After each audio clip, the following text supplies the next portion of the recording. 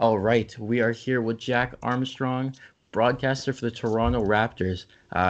This is a pleasure to talk to you, man. I've been a Raptors fan since I was a little kid, so this is kind of surreal. But I'll just take the time to start off by saying thank you for taking the time. I know you're busy. I'm sure people think that because there's not as many live games, you're not as busy, but I feel like you're probably more busy. Is that true? Yeah, it's been a different year. Now the busyness end of it is different because we're not traveling. So that incorporates a lot of your time and your energy. And obviously, when you have people in person at games, there's a lot of demands on your time uh, to connect with different people or speaking opportunities, whatever the case may be. So that element of it, you're not as busy there. But on the other side of it, you're busier because you're trying to relay the essence of what's going on in these games without the benefit of being around people, Mm. which is hard. So it's kind of a trade-off. So your preparation's a little different. How you go about it's a little different. But nonetheless, Dylan, it's still a great gig. It's a lot of fun, and I'm still happy that we have sports, and I'm still happy we have basketball games to call.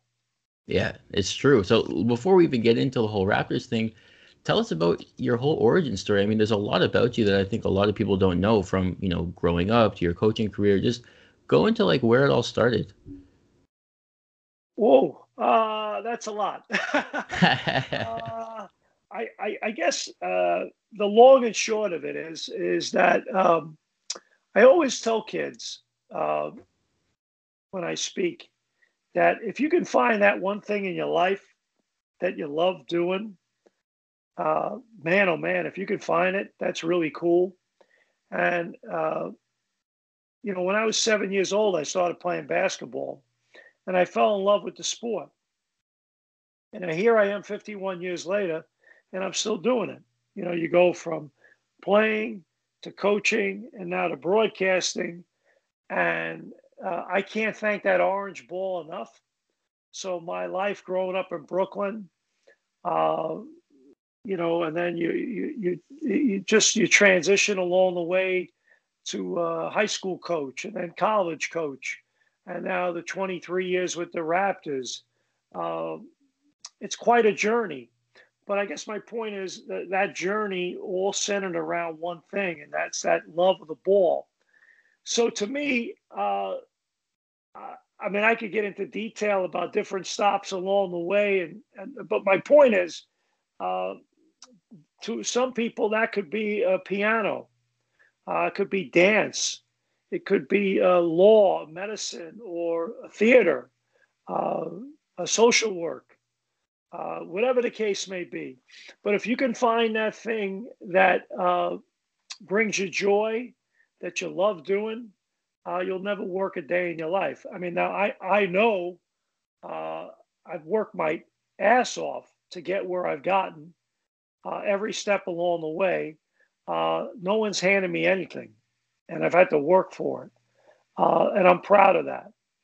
Uh, but I work for it from a place of love and passion because I've enjoyed what I've done, and I'm doing what I want to do.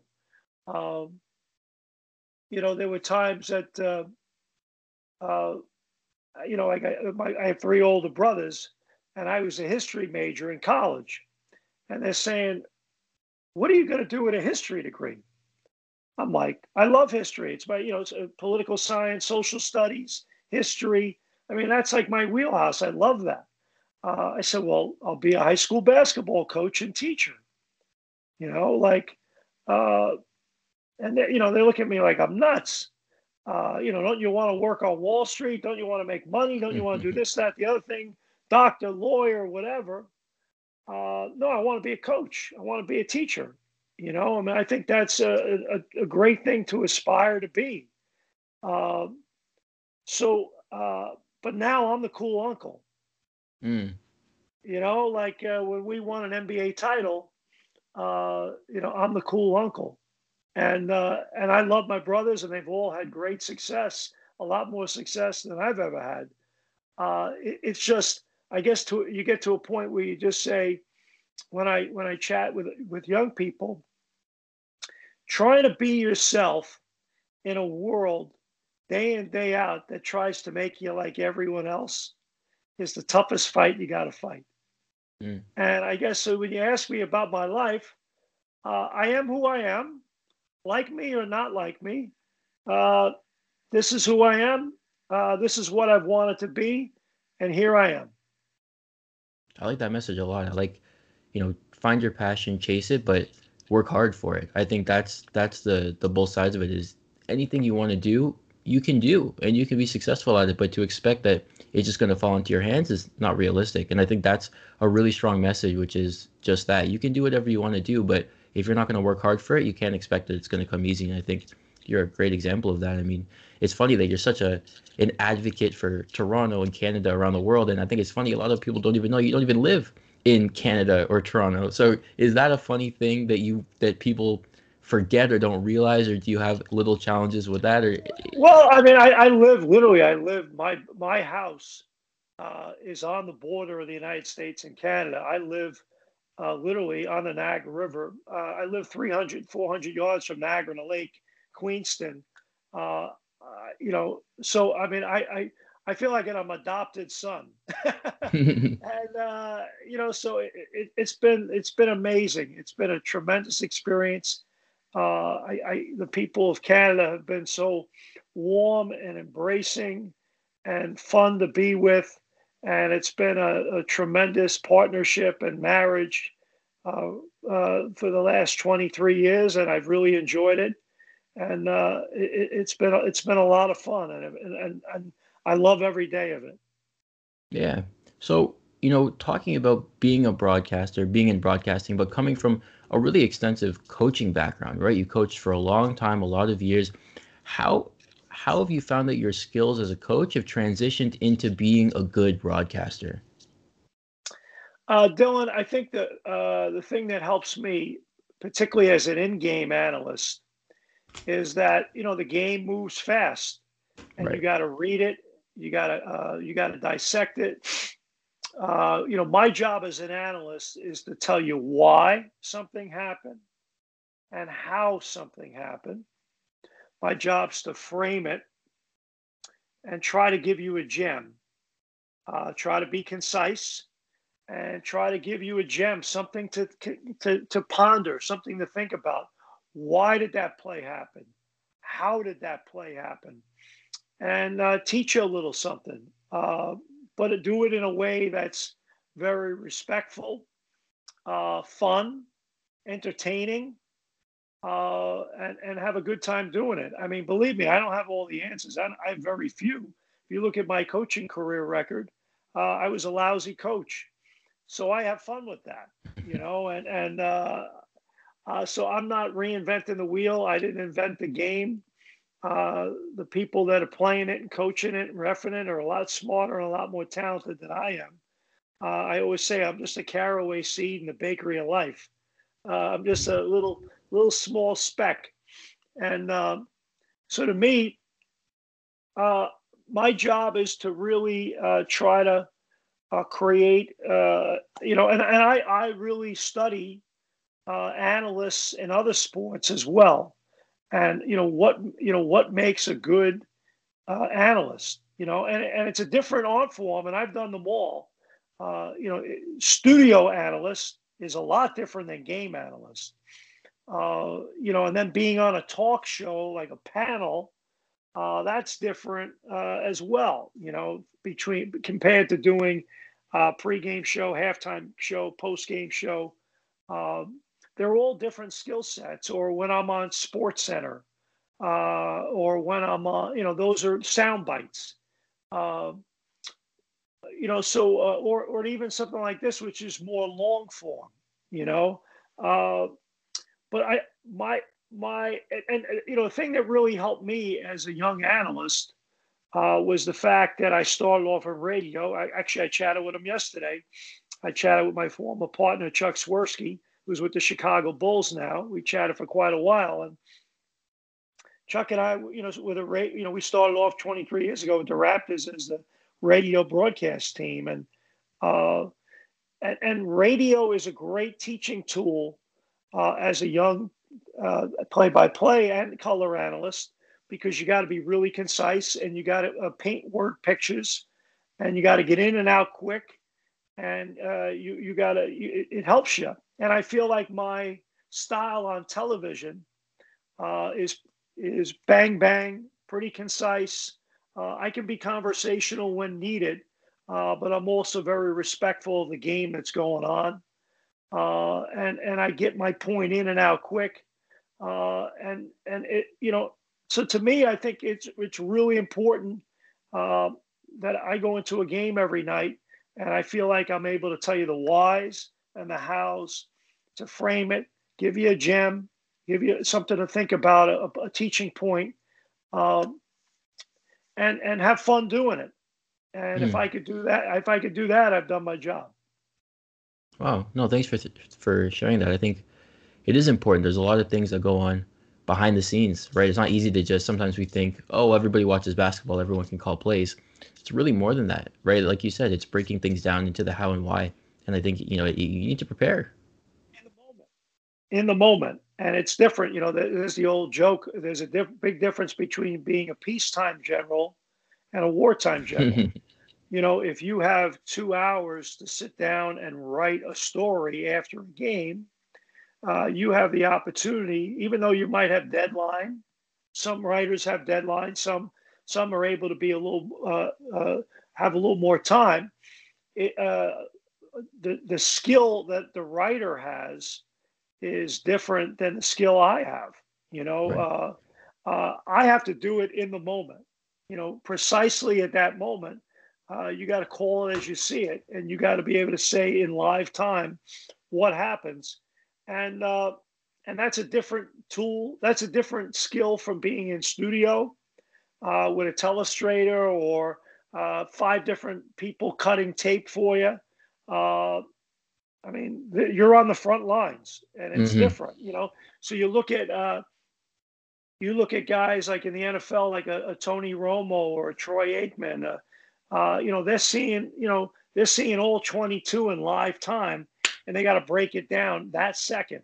Yeah. They got to anticipate what's happening, or Eddie Olczyk in hockey, or a John McEnroe in tennis, or a really good baseball analyst. Whatever.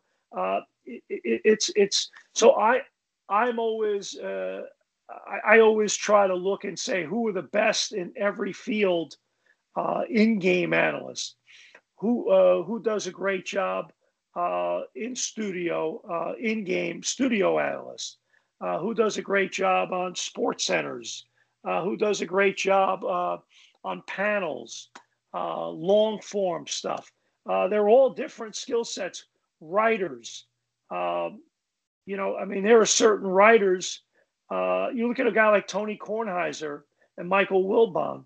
They started off as journalists, but now they're television stars. You look at them. Stephen A. Smith is another one. Hmm. He was a writer, but they're true. Those guys have hit it big in a totally different form. Yet the discipline that they learned from their writing background has helped them articulate in a way that makes them really talented and really special in a totally different medium. But Hmm. uh, the fact that uh, the fact that somebody is good as a studio analyst doesn't make them good as a game analyst, or the fact that someone's a good. I couldn't be a good writer. I just, for me to sit and write an article about a Raptor game, it'd be a disaster. Mm. But I can watch a game and talk about it. So Yeah. it's an interesting thing to think about and to study. It's a good point. You have to find your rhythm with it. So, talking about the Raptors, we've obviously come a long way in the recent years. But I think one thing that I've noticed that I think a lot of the fans have noticed too is that there's a culture, not just for winning necessarily, but a culture for high expectations and always knowing that we're going to give our best, right? And I think that when you look around the league and you look at different teams, I don't think we've ever been a team to just coast. and to just sometimes just, say, well, we're in a slump. It's just how it is. I think we're always pushing ourselves to the next level. When it comes to that and it comes to that culture, and I know that you said before that joining the Raptors was kind of like joining a startup, and startups also have to deal with their business culture. Where does that culture start in your perspective? Does that culture for expecting nothing but the best, does that start with the players? Does that start with the coaches? Does it start with the head office? In your experience with these types of things, where does the culture that makes the Raptors special, that DNA, where does it start? It starts on every level. First of all, ownership that's committed to doing it right and first class. You have Masai, Ujiri, Bobby Webster. There's a, what do they say? High achievement takes place in the area of high expectation. Mm, There's high standards, and Masai is a grinder, a blue collar guy. Nobody handed him anything, and he's a self-made man. And I think he brings that to the table. That he doesn't take things for granted. Uh, so I think, and then you look at the coaches that Masai has had, Dwayne Casey and Nick Nurse. Those guys are self-made men. Nobody handed them anything. They've had to work for everything they've gotten. So I think that blue collar mentality from management to leadership as the coaches, and then obviously ownership being incredibly supportive, and then the mentality of a strong emphasis within the organization of accountability, of player development, is really, really cool to see. They work really hard at it. They pride themselves in it. So it's been a joy to watch, and I have a ton of respect for not only what Dwayne and Nick did, but more importantly for each one of their assistant coaches and the support staff and the training staff. They work at it, man. They are true pros. mm, that's a good point. Now, in an in the era of analytics, right? Because we're at a place now where technology is so advanced, and we have the ability to go in there and look at the science behind what goes on in every game. Still, part of the kind of intangibles are the mental skills, right? Because we might be able to check how many times someone makes a shot from this point or from here, and there's data that we can collect, but the mental skills and the mental toughness part, they're still kind of intangible. So, in your perspective, being both a former coach and an analyst, and being around the game for so long, you know why is mental toughness so important, and what are some of the markers of that in an athlete that you see today? Well, a few things, Dylan. First of all, analytics absolutely has a place in our game. I support it. The reality of the relationship, in my opinion, has to be the fact that when you go to a restaurant and you order a steak and a potato, uh, the steak and the potato are the feature. Now, the flavor that you maybe add to the steak or the potato would be salt and pepper, Mm, maybe a little seasoning on the steak, and then on the potato, maybe some sour cream or butter or whatever the case may be, salt and pepper. And that's how I look at analytics. It adds flavor. It's a different way to look at what we're looking at, and it gives us a greater sense and flavor and appreciation and texture for what exactly is going on and why it's happening. Nonetheless, it's not the steak and it's not the potato. It's the flavoring. But the steak and the potato is still why I'm reaching to my fork and my knife. That's the feature item. To your point, and you might say, where the hell is Jack going with this? I'm I'm going exactly where I want to go, and that is this: we can't forget that that's a human being there, right? The analytics add flavor to the performance of what that human being is doing. But the reality is, it's a human being, and they have feelings, they have wants, they have character strengths, They have character flaws. Uh, we're all perfectly imperfect. And a thing I learned late in my coaching career, and I'm a huge advocate of it now, is that usually the defining element of a player's success or failure comes right here. The last few inches of your body between your ears, and what their makeup is. And what's makeup? Makeup's your personality, makeup's your resiliency, your determination, your toughness, your ability to handle failure, your ability to handle success, because they're both imposters every day.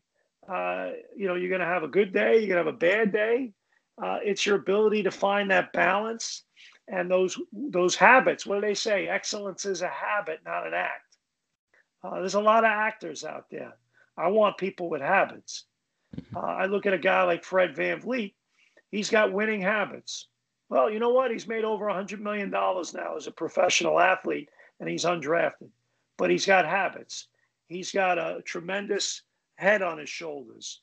Yeah, like you see got it on right here. There you go. I love it. Well, and I'm just using him as one example of hundreds and thousands that I can use as examples, not only in our sport, but in other sports. Players I've coached, players I've recruited, players I've been around in my 23 years in the NBA, players I've played with, coaches I've played for, my own kids, in-laws, you name it. I mean, it's a game. It's all about. So to me, if I had to do it all over again and coach again, one of my biggest emphasis, people would say, well, you'll have an analytics guy. Yeah. Oh, yeah. I'll have an analytics guy. But above and beyond the analytics person, I think to me, sports psychology and the ability to really make sure that you can get to the core and the soul and the essence of what makes that young person tick, to me, is what it's all about. Yeah, that's a great answer, and I think you're right. I mean, I think a big misconception too is that these athletes, they're professionals, they're making all this money, they're famous, they don't have problems anymore like they used to. And I think that's a big misconception. I think people think, well, once you make it out of college or out of high school and you're in the league, what is there to stress about, right? Why? And there's a lot of people in comments that say these things, and people worry, well, why are these athletes worried? What do they have to stress about, right? Why can't they just be tough? And it's just not the case at any level in competition, at any level of being an athlete. You have to rise to that competition. There's always struggles, there's always challenges to face, and there's always adversity. And I think there's never really a point where you can just be in front of all that. So it's better to just deal with it every day instead of assuming that it just doesn't exist. You know what I mean? Good point. And the higher up you get, the harder it is, because every guy was the greatest player Yeah. in their high school history. Every guy is one of the all-time greats at their college, and now they get to the pros and they look around and they're all. I'll use the golf example. They're all scratch golfers. So what's the difference now? You make your putt. I leave my putt 1 foot short. I mean, it's a game of inches. So that adds stress. You're making $30 million. I'm making $6. What's the difference? What are the, so there is, and the other thing is too, there's only 450 of those guys walking around the world at the moment. I mean, they're an elite company. That's a high stakes game. And you could say, well, you can get there. Well, great. It's hard. Not only is it hard to get there, it's hard to stay. And, so to me, I think there's always pressure, and the better ones are incredibly driven. The better ones always have that fear of failure. That the better ones always, feel like they're one step away from the gutter, one step away from the streets. That they're constantly driving themselves to greater heights. And, and again, the great ones, you can point it to a kid like a Steph Curry. I look at Steph Curry. He's got a tremendous work habits. His success on the floor is a byproduct of all the hours that he's put in. I'm sure you've read Malcolm Gladwell's books about, a great musician or a great athlete or someone who's super talented and the hours you got to put into it. And you look at all that and you learn from that. And I look at my career as a coach. I look at my career as a broadcaster, and the time you put into your craft. You hope that you get better as you get older, but you got to pay your dues and you got to put the time in outside the spotlight, because when the spotlight comes, you're judged in the spotlight, but a lot of your training was done outside of it. And the guys that really put the time in my opinion, are more resilient, more confident, and better prepared because they've rehearsed their lines. When they go on stage, they don't need a teleprompter. They don't need the lines on a piece of paper in front of them. It comes natural. And the more natural you are and the more comfortable you are, the more confident you are. It's a good point. And I think a lot of people ask that. They say, well, how can I develop confidence? How can I be more confident? I have the skills, but the confidence is missing. And I think you touched on it, which is confidence really is tied to preparation, right? The more prepared you are for something, the more confident you're going to be. And it's just how it works in general. I mean, think about being in school with a pop quiz. If you have a pop quiz and you haven't studied, it's hard to be confident, right? But if you've been studying all night and you spent the week before and you know all the questions, it's a lot more likely you're going to be confident, right? So there's a big link. And Dylan, the three words that really matter with what you just said is this: I deserve this. I've earned it. So when you when the ball comes to you and there's 2 seconds left and it's your time to take the shot, it's already happened. Like, you're either going to make that shot or not make that shot based upon hours upon hours upon hours upon hours of not only practice, no, perfect practice. Perfect practice makes perfect. And when that moment comes to you, you are prepared for that moment. You are there to seize the moment. You are there to shine in that moment. And that comes from your preparation. And that preparation has to be precise. That preparation has to be well thought out. You got to have a daily plan, a weekly plan, a monthly plan. Most of the time, success doesn't come by accident. It does occasionally, but most of the time, you find me successful people and you sit down with them. Usually there's a pretty good formula for it. I had the opportunity many years ago when we were playing the Indiana Pacers. Bill Polian, who's in the NFL Hall of Fame, is a good friend of mine. Bill was the general manager of the Buffalo Bills when they went to the 4 Super Bowls in a row, and he built those teams. And Bill and I was the head coach at Niagara. So we're both Irish guys from New York, and we became very close friends. His kids used to come to my basketball camp. I used to go to the Bills games. I would go to training camp and spend time with their coaches and their staff. So he's an amazing mentor in my life to this day.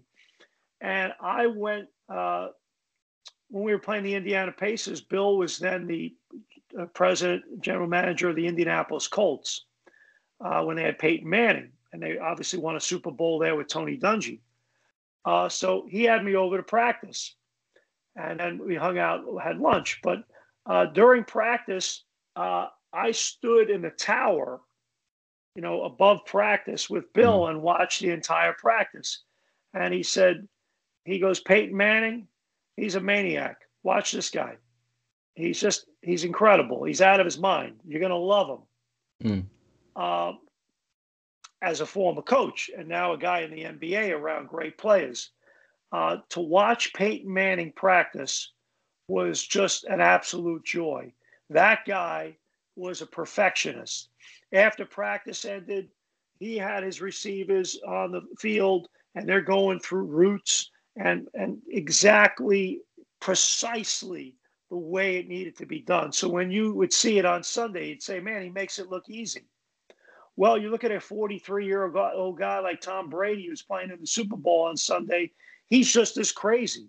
Hmm. He's just as nutty as Peyton Manning. And I say that in as respectful a way as I can possibly say it, For because sure. I admire that. Those guys are driven. LeBron James is a savant. That guy is driven. Tiger Woods is driven. Serena is driven. Those people are nuts. They're in love head over heels with their sport. So, what do they all have in common? They all have in common, maybe they have great athletic gifts, sure. But what sets them apart from everyone else? Their willingness to prepare, their preparation is their confidence. Their preparation is their success. And they're willing to do whatever it takes to perfect any flaw they have: footwork, uh, their throwing motion, their shooting motion, whatever it may be. Your serve in tennis, your shot off the tee in golf, whatever it is, they are absolutely in love with what they do, and they're head over heels about it, and they're fanatical about it. Mm. And I'll leave you with this because I know that you have to go soon. One of my favorite quotes of all time is, "It's not the will to win that matters. Everybody has that. It's the will to prepare to win that matters." And I think you just explained it perfectly. Interesting, Dylan. I reflect on what you just said there. Um, I'll use the term inner tranquility. Even though before a game you have those good butterflies in your gut, and they're good. I love having butterflies. When you play, when I coached, I have them every night before the red light turns on. Hmm. But they're really good to have because you care, you give a damn, you want to put your A game on the air that night. But there's also inner tranquility, and what I mean by that is you go there and before that red light turns on, I'm like, I'm ready. I'm ready for this moment. I'm ready to meet the moment. I'll never forget Game 6 of the NBA Finals, calling that game on national television with Matt, the largest television audience in Canadian basketball history. And I was lucky enough to have a seat there. I still don't know how I got a seat, uh, but but here I am in that moment, and I say to myself, I'm ready for this. I've spent a lifetime in the game. I've worked my tail off. I'm ready for this. I'm ready to call a championship clinching game tonight. I'm here ready to call that game. I'm on my game. And it's the same thing with going into, I would sit in the locker room before a game and you'd have the game plan up on the board and you had a few days of practice getting ready. I felt really confident uh, in my game plan. I felt really confident in my coaches and my players that we were going to execute it. Now, the biggest challenge, Dylan, what does Mike Tyson say? Everyone has a game plan until they get punched in Yeah. the mouth, right? Is that you get punched in the mouth. And that's what creates the stress. That's what creates the doubt. And to me, it still comes back to your habits. Like how you're going to be able to withstand the stress of that. And I go back to what I said earlier about the fact there's a big difference between a peacetime general, where the Yeah. bullets are flying, and the wartime general, where it's absolute utter chaos, and you have to make instantaneous decisions. And to me, that is what it's about. And it still comes back to your training and your preparation. And also, the last thing I would say to that is your ability to pivot and adjust. That what maybe worked 20 years ago uh, might not work now. And that, the like in what I do for a living now, uh, I have to continue to grow with the game. I have to continue to grow with the players that are out there. I have to continue to push myself to get better. So it's the never ending thing, and Mm, but it's what makes it fun. yeah. Well, listen, man. Thank you so much. I mean, I know you're kind of wrapped for time. Listen, I appreciate it. Like I said, from the bottom of my heart, thank you so much for coming on and taking the time to do this and have this talk. I mean, I'd love to do this again in the future at some point. Other than people obviously hearing you on TV, where can they find you in terms of social media stuff and all that?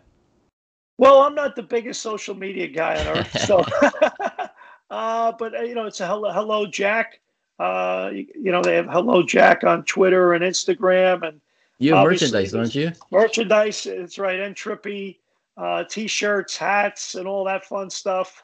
I probably should be wearing it right now. I forgot to put it on, uh, but yeah, we have the t-shirts and hats and all that fun stuff, uh, and also I do memo and all that fun stuff. So yeah, Yeah. so that's where people can find me, I guess.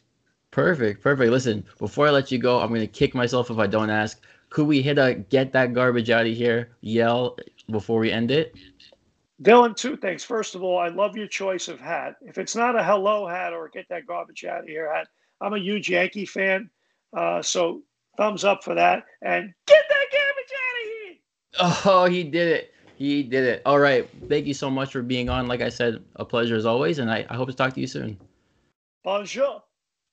Appreciate it. You got it, Dylan. All the best, buddy.